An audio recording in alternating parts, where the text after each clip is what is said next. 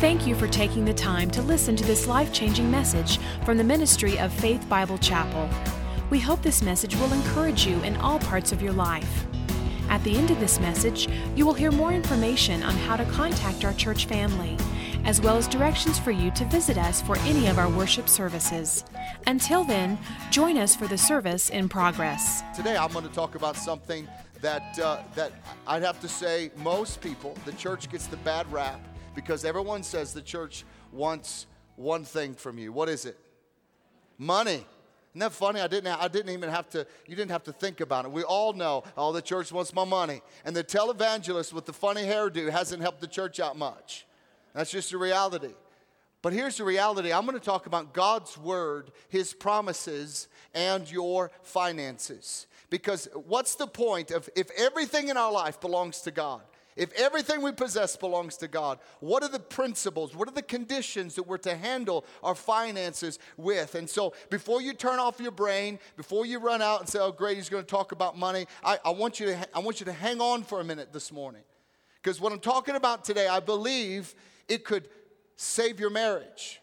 I believe that it could actually serve your future. I believe that if you allow it to go deep in your heart, that you can leave the legacy that you actually want to leave on this earth. I believe it can bring real joy in your life. It can deliver you from the grip of the seduction of materialism that the American dream has really birthed and smeared on us as human beings. And I believe it can draw you closer to God. But just quickly, I was thinking about this whole idea of money. And I was reminded of this story. I actually didn't tell it first service, but it just made me chuckle, so I thought I'd tell it with you. About a pastor that just finished his sermon. And so he walked into the back of the church and he was shaking hands as people left and just greeting people. After shaking a few adults' hands, this little 9-year-old boy came up to him and he bent down. He said, well, hi, Jonathan. And he reached out to shake Jonathan's hand and he says, well, good morning. And as he shook his hand, he felt something was in the palm of Jonathan's hand. He said, well, Jonathan, what's this? The preacher was wanting to know, what's in your hand? And the 7-year-old said this. He said, well, it's money. And he had a big smile on his face. And the 7-year-old said, it's for you, preacher. He said, well, thank you, though. I don't want to take your money. I don't want to take your money. You just take your money. And the little boy says, no, I really want you to have it. And after a short pause, the boy said, my daddy says you're the poorest preacher we've ever had, and he wants to help you.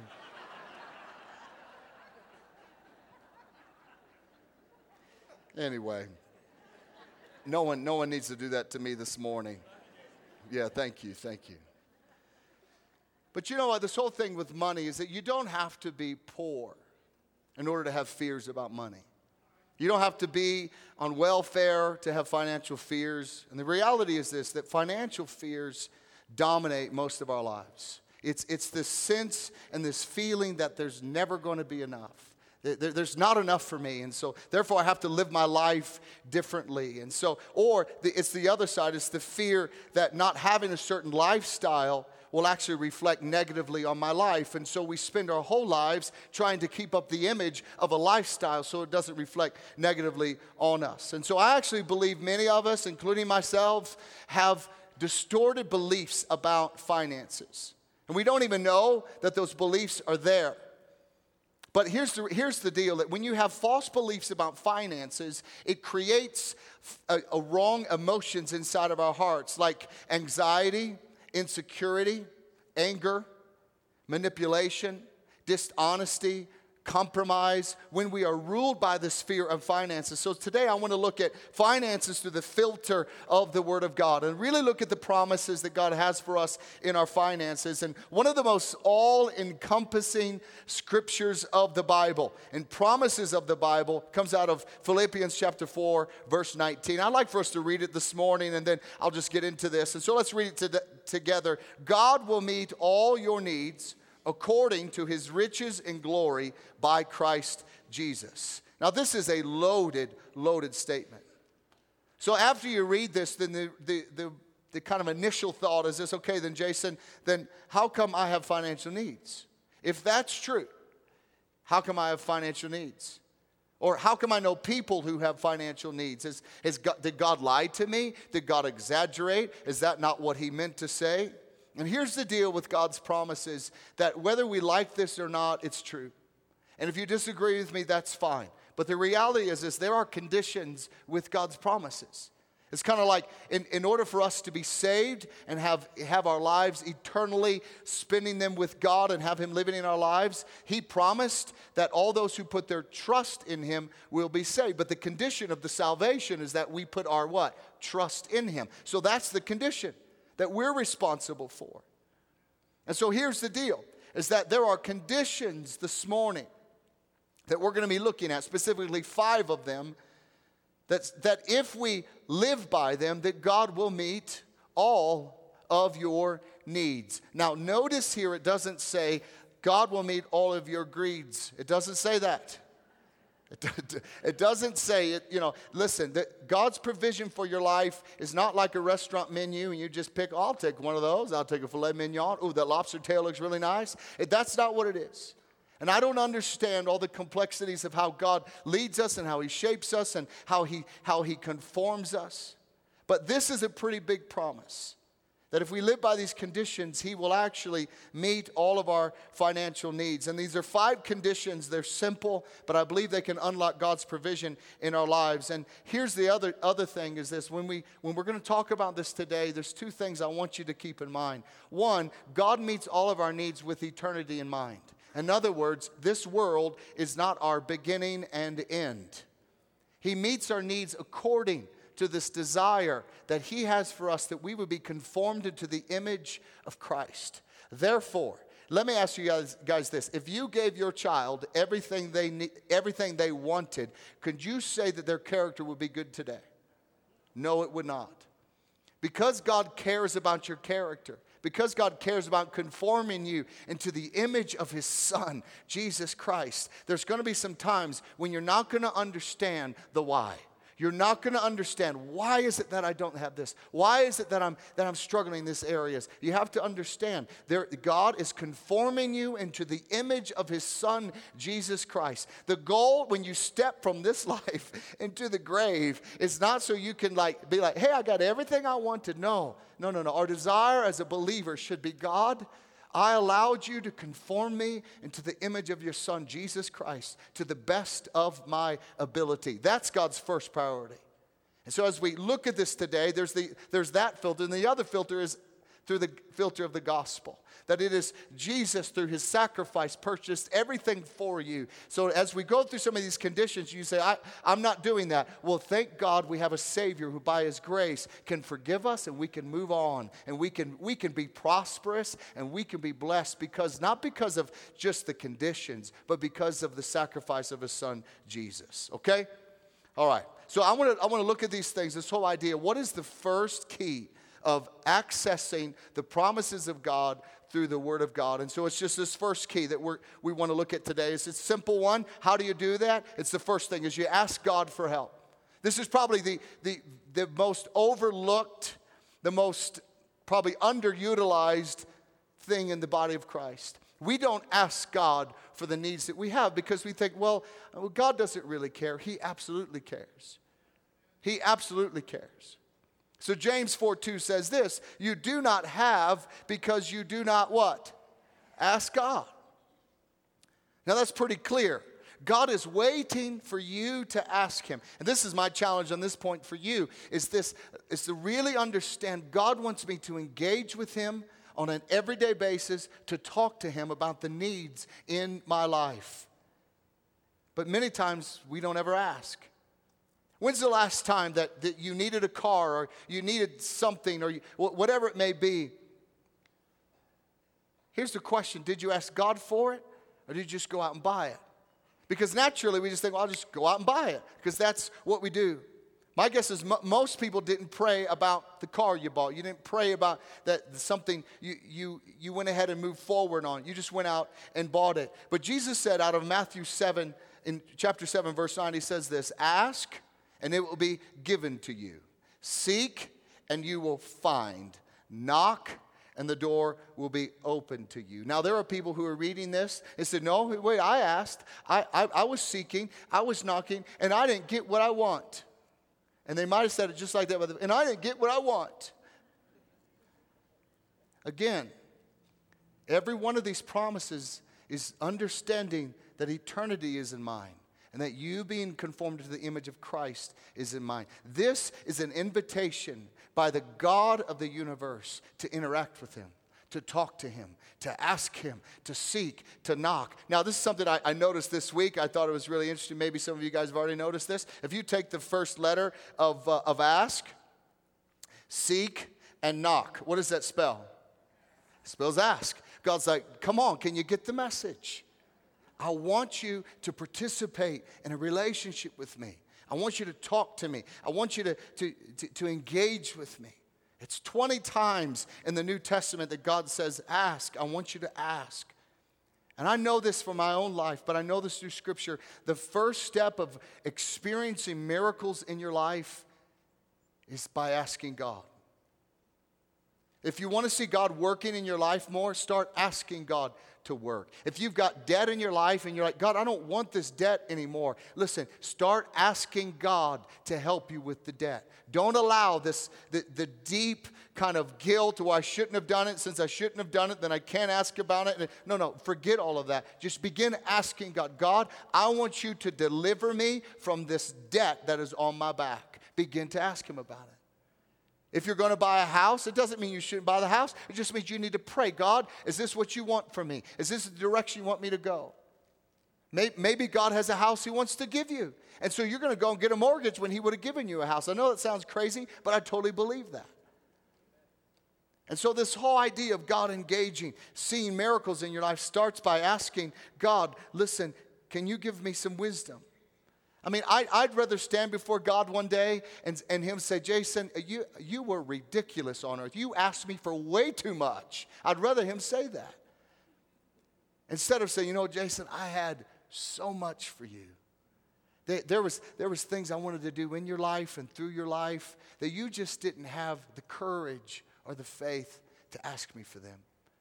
And I think what I want from this point for all of us is for God to put faith in our hearts, to begin to believe that he actually cares about everything in our lives, that he wants us to engage and ask him for the things that we need and the things that we want. God invites us to seek, to ask, to knock, because when we do this, our hearts begin to wrap around his hearts.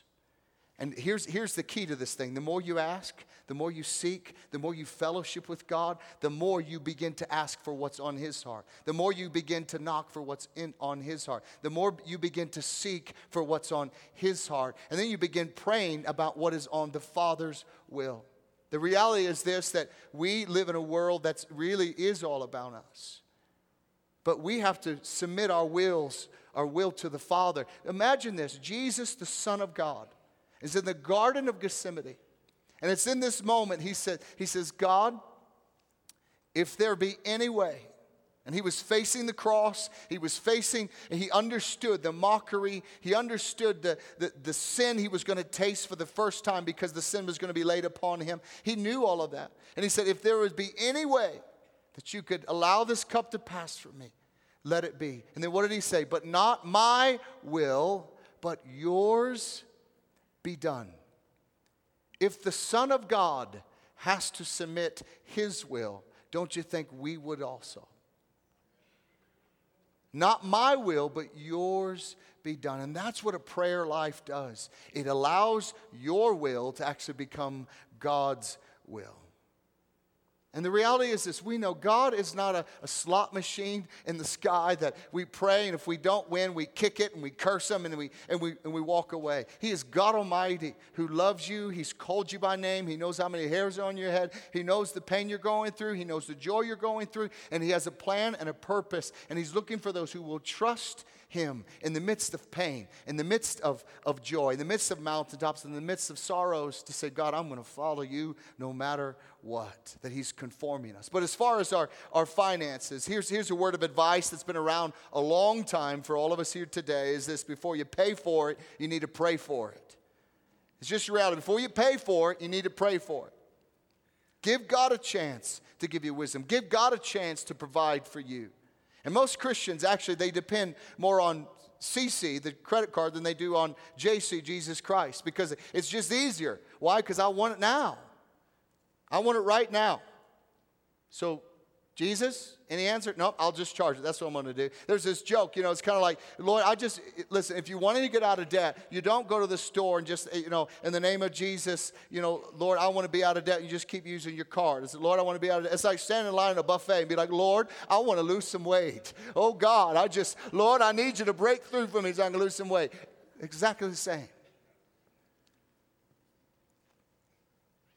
So this whole idea, ask God, engage with Him so that you can access the promises from His Word for your finances. The second key for unlocking God's provision is this, that we are to strive to be content with what God has given us.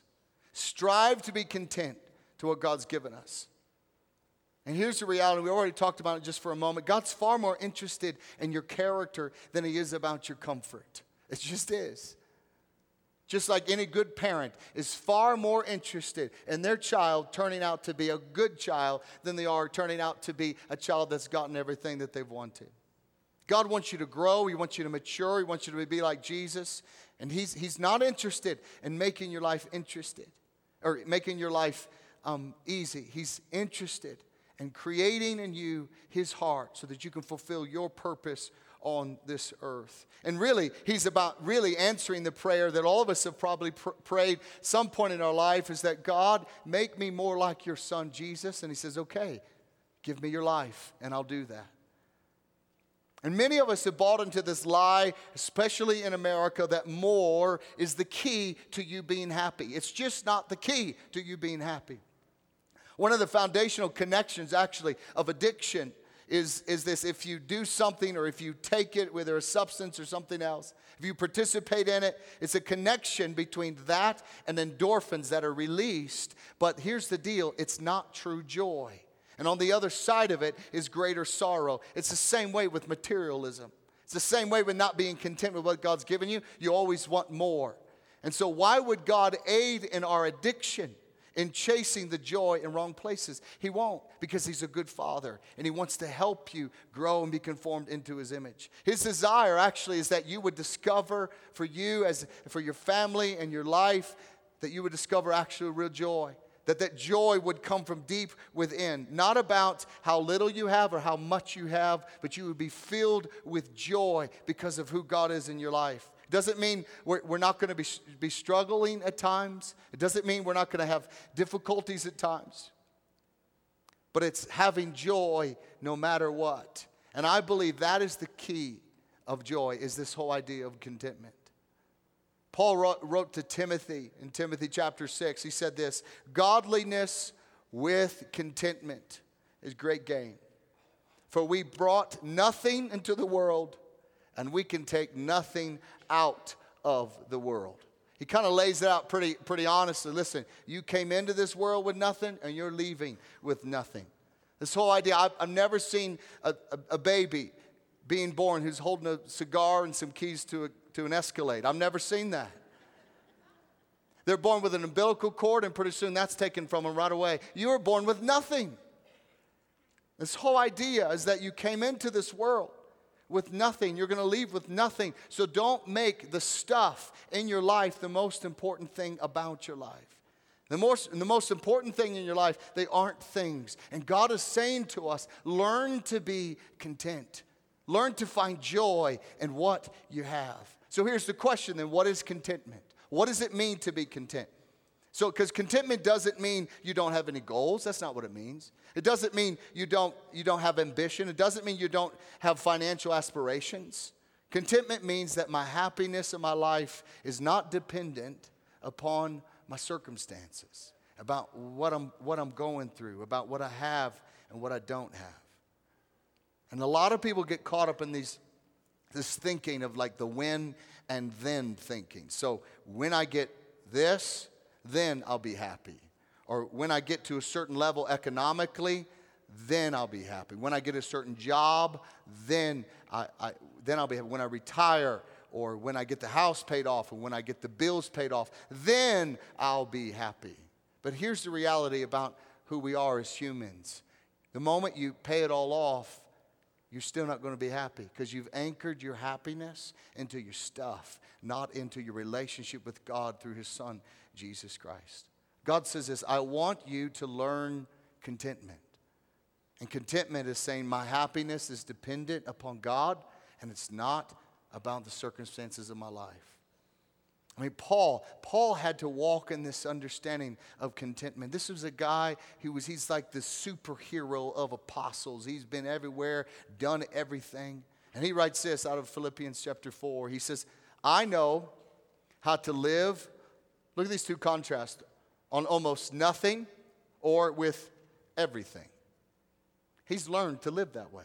I've learned the secret of what? Contentment in every situation. Notice that Paul wasn't saying this in like this manner that he had arrived to contentment. He said this, I've learned contentment. And contentment is something that you grow in, you learn in. You don't one day say, oh, now I'm content. You got to die to your flesh and your heart and the seduction of your world on your life. You got to die to it, so that you can learn it and you can grow in your contentment, because it doesn't come natural for us. So here's the question, how do I grow in contentment? This is something that Cheryl and I, we've strived our whole lives to grow in contentment, not to anchor our joy in what we don't have or what we do have, but to be content with what we have. And here's the key, how do you grow in being content? Stop comparing. And you should write that down in your notes, because this is the biggest key to contentment, is stop comparing. Comparing causes discontentedness. You compare your houses. Oh, look at their house. Boy, I wish I had that house. You compare clothes. You compare cars. You compare kids. Let's just be honest. You compare husbands. You compare wives. You compare churches. You compare pastors. You compare in-laws. I wish my in-laws were like their in-laws. Well, that would make me what? Happy. Well, I mean, when's the last time, really, that you started going through the cycle of comparison, of like comparing, and at the end of it, you're like, that was a good exercise. I'm so glad I did that. You don't. Or next time, or you had a conversation with your wife and something. Hey, babe, last week I was comparing you to John's wife, and I just really. Let me know how that turns out for you. As soon as you buy an iPhone, guess what? Someone's got the new one. You're like, oh man, what does your phone do? My phone doesn't do that. You're comparing. We are like, I don't know, it's like in us to always compare everything. We're constantly comparing. And comparing causes discontentment. And the reality is this, that God knows He's not going to give us everything we want. Because if He does, we're going to put too much priority on that stuff in our lives instead of on Him. Here's the question, can you trust God? Can God trust you with wealth? Can He do that? Well, here's the other question then. Have you learned to be content with what you have? And I know it's God's desire for all of us in this room to be content with what God has given us, even in your darkest of days. To be able to access contentment. That Paul just said, I've been without and I've been with, but I've learned contentment. And I know it's God wants us to learn this contentment because it's attached to the joy of your life. And I don't know why it is, but God has chosen money to be one of the primary ways He tests our faith. It just is. Probably because we spend our entire lives trying to make it, trying to earn it, trying to save it, trying to find it, trying to spend it, trying to use it, and then trying to earn some more so we can use it again. That's our whole life. If you say that's just kind of depressing, isn't it? We spend our whole lives trying to make money so we can spend it. But God chooses our finances as the main test on how we trust Him. He wants us to ask when we have a need and then learn to be content with what He gives us. If we don't learn contentment, we're never going to be happy. You're never going to find joy. You're always going to be, your accounts are always going to be, well, it's half empty. My whole life is half empty. My glass is half empty because I don't have what someone else has. God wants to meet your needs right where you are today. And He has promises for you that can access these conditions, that you can access His promises. So we need to ask God for help. We need to strive to be content. And number 3, we need to practice giving in faith. This is one of my favorite things to do. I love to give. I know what you're thinking. I'm going to go ask Jason for money after church. But I love to give. There's something about it that increases my faith, that God has brought finances into my hands to be able to give to somebody else. I remember I was young. I was 18 years old, and I was aware of this gal in our church who had a need. She had a hard time paying her car bill. And so I'd gotten paid, and so I went and got like cash out. And her window was cracked at church, and so I left, and I pushed this money in through the window, and I pushed it in there, like flew all over, which was stupid, because somebody would have walked by and been like, oh my gosh, jackpot. But the next day, Sunday at church, she was telling someone, you won't believe it. Somebody put money in my car, and I was able to pay my car bill. And I love it. And I'm not saying that because of who I am. I'm just saying I'm striving to listen to the Lord and respond to that. It's one of the reasons why I really try to carry cash around so that I can give it to people. Because I believe it is practicing giving by faith. That's one of the reasons why my wife and I have made a decision. We're going to tithe. We are tithing to our church, and we have our whole lives. And let me tell you something. We have never gone without. And by faith, when we give, you think, my gosh, that 10%. Listen, and don't give your 10% and be like, well, that could have been our vacation fund this year. Because naturally, as a human, you do that. But by faith, I'm sowing into God's kingdom, knowing that He's going to take that money and He's going to be able to reach the lost souls of the world. But also on the other side for me, it changes my heart. It transforms me. And I pass a legacy of generation, a legacy to my kids. And this is what it means to be generous. I help sow into the children's ministry that's going to exist 20 years from now. I help break the cycle and this seduction of materialism in my life. So Cheryl and I have always committed to do it. And I'm telling you, without a doubt, God has met every one of our needs in a supernatural way. It's true. And there's a story, one of our elders here, they were facing bankruptcy. And they made a decision. We're going to tithe. They started tithing. And their lives turned around drastically. And God has blessed that family over and over and over and over again. What was the determining factor? They were practicing giving in faith. This is not about the money. This is about unlocking God's promises for your life and investing into His kingdom.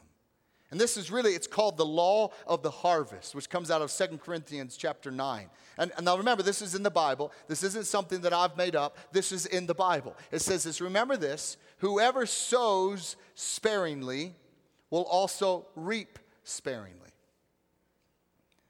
So if you give a little, you get a little. Whoever sows generously will also reap generously. You give a lot, you get a lot.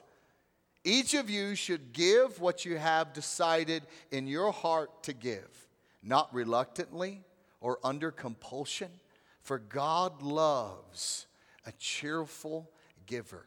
God loves to see this faith in your heart that is so expectant. As I give, God's going to do something miraculous. Listen, if you ever feel pressure by man to give, don't do it. If you ever feel like, oh, I'm being guilted and they're using the God card to make me give, don't do that. Do not give. Give out of your obedience to the Father. Give out of this heart of generosity. And if you do, if you will sow generous, think about this. Now listen, you cannot believe John 3:16, for God so loved the world, He gave His only Son, whoever believes in Him shall be saved. You can't believe that and then not believe this. It's in the same book, just so you know. Same book. So what happens if you sow generously? What happens if you give? What happens as you break the cycle of materialism? As you set your generations up for success and reaping that promise? What happens? Well, it goes on to verse 8 and says this. If you do that, God is able to bless you. He's able to. In other words, your obedience unlocked his promise for your life. He now is able to bless you abundantly so that think about this, in all things at all times. That's a massive statement. All things at all times. Having all that you what?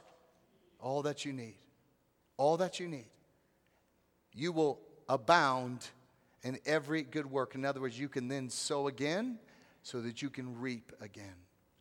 This is the principle of sowing and reaping. Every farmer knows this. I grew up in a farming community. No farmer stands at the edge of his field and says, "Oh gosh, what are we going to do?" He with seed in his barn. "Oh gosh, there's no crops in the field." He goes and he gets his seed and he starts planting, and he starts sowing. Start sowing. If he wants a big crop, what does he do? He plants a lot of seed. And that's just what God is saying here. Not one bag of seed doesn't produce one bag of seed. One bag of seed produces multiple bags of seed. It's the law of the sowing and reaping.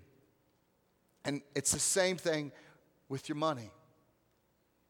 Many people don't give because they think, "Oh, it doesn't matter." No, it does matter. It matters in my life and it matters in your life. And it matters to God because he actually wants to bless you. He wants to do something spectacular in your life. We're going to be receiving actually an offering at the end of service. Maybe God is speaking to you right now to plant some seed. Maybe you've never tithed before and you say, "You know what? I'm going to try it. I'm going to try to tithe. I'm going to do it today." And you're like, but once you start running the numbers, you think, "Oops, I don't have it at the end of the month. So maybe I won't." Let me encourage you. By faith, believe that scripture we've just read. By faith, test God and see. Just test him. If he fails you, then there you go. There's your answer. But I am bold enough to say, if you will test God, I believe that scripture. I do not believe that scripture is made up by a televangelist to guilt you into giving money. I don't do it. I don't believe it. I believe this is for you, for your life, that if you will test God and see that he will be true to his word and open up the windows of heaven and pour out on you a blessing you cannot contain. I really believe that. This is not about prosperity gospel. This is not about you sowing so that you can get. This is about you sowing because you love the Father. That's what it's about. Because you love him, because you want to please him with your life, because you want him to use you however he wants you to use you. Because you're acknowledging that the things in your life actually aren't yours. They actually belong to God. And I want to challenge you today as my family. We're going to take an offering in just a moment. Maybe God would lead you to give double. Maybe you've never tithed before in your life. Start somewhere. Start at 2%. Start at 3%. Start at 4%. Wherever you are, start somewhere so that you can access the blessings of God on your life. And number 4, one of the keys to unlocking God's promises is this: preserve your integrity. If you preserve your integrity, God says, I will assume responsibility for all of your financial needs. Listen, God doesn't bless dishonesty. He does not do it. You might think, yeah, he does. I know some dishonest people who've got some money. According to Scripture, Proverbs 16:11 says, the Lord demands fairness in every business deal. That includes wages. If you own a business, you need to be paying your people fairly. Why? Because it's your responsibility to God. Because that's integrity.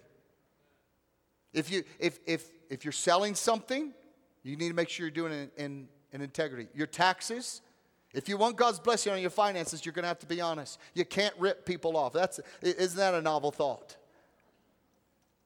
Proverbs 19:11 says this: it's better to be poor and honest than rich and dishonest. Why? Because Jesus said, what does it profit a man if he gain the whole world and he loses his soul? But there are other promises. This is a statement, almost like an extreme statement. But if you are honest And if you follow God's principles, you're not going to be poor. Proverbs 10:22 says this, the blessing of the Lord brings wealth, and he adds no trouble to it. So that's why, have you ever known someone who's made money and it brought trouble to them? They had more money in their bank account, but it ended up costing them more in the long run. You ever know someone doing that? That's what the passage is saying. Profit made dishonestly always brings trouble. Always brings trouble. You will reap what you sow. If you reap dishonesty, guess what? If you sow dishonesty, you're going to reap it. It's just a part of our lives. And eventually, you're going to reap it. And the last one is this. How do you access God's promises for your life? It's very simple as this. Trust him with your life. Listen, we serve a good God. He loves you. He loves you. I think even today as you were singing the worship songs about, I believe in you, God. Some of you were singing that from a place of faith because you don't feel like you believe. You don't believe he's actually good. You're struggling in your faith, and that's okay. You're here today. The key to getting past the struggling faith is to honestly just say, God, I'm struggling in my faith. I need you to help me. It's like the man in Scripture that comes up to Jesus. Jesus, I believe. Can you help me to believe? It's the same way. This last point, God, I want to put my trust in you. I want to trust you with my life. God, I want to trust you with my life, but can you help me trust you with my life? It's hard, God. This is scary. I'm freaked out. I don't know what's going on. And I'm facing this financial struggle. I'm facing this health struggle. I'm facing this relational struggle. My kids are going off the rail. God, I want to trust you. Can you help me to trust you?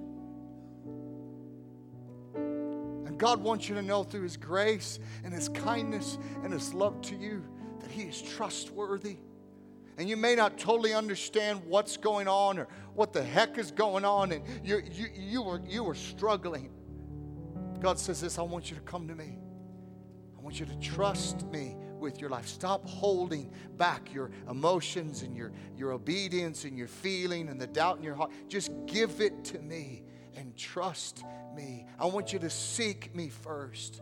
Well, you might be saying, I don't believe if I give that God can meet my needs. I don't believe if I tithe that God, Jason, that doesn't make any sense to me. You're right, it doesn't.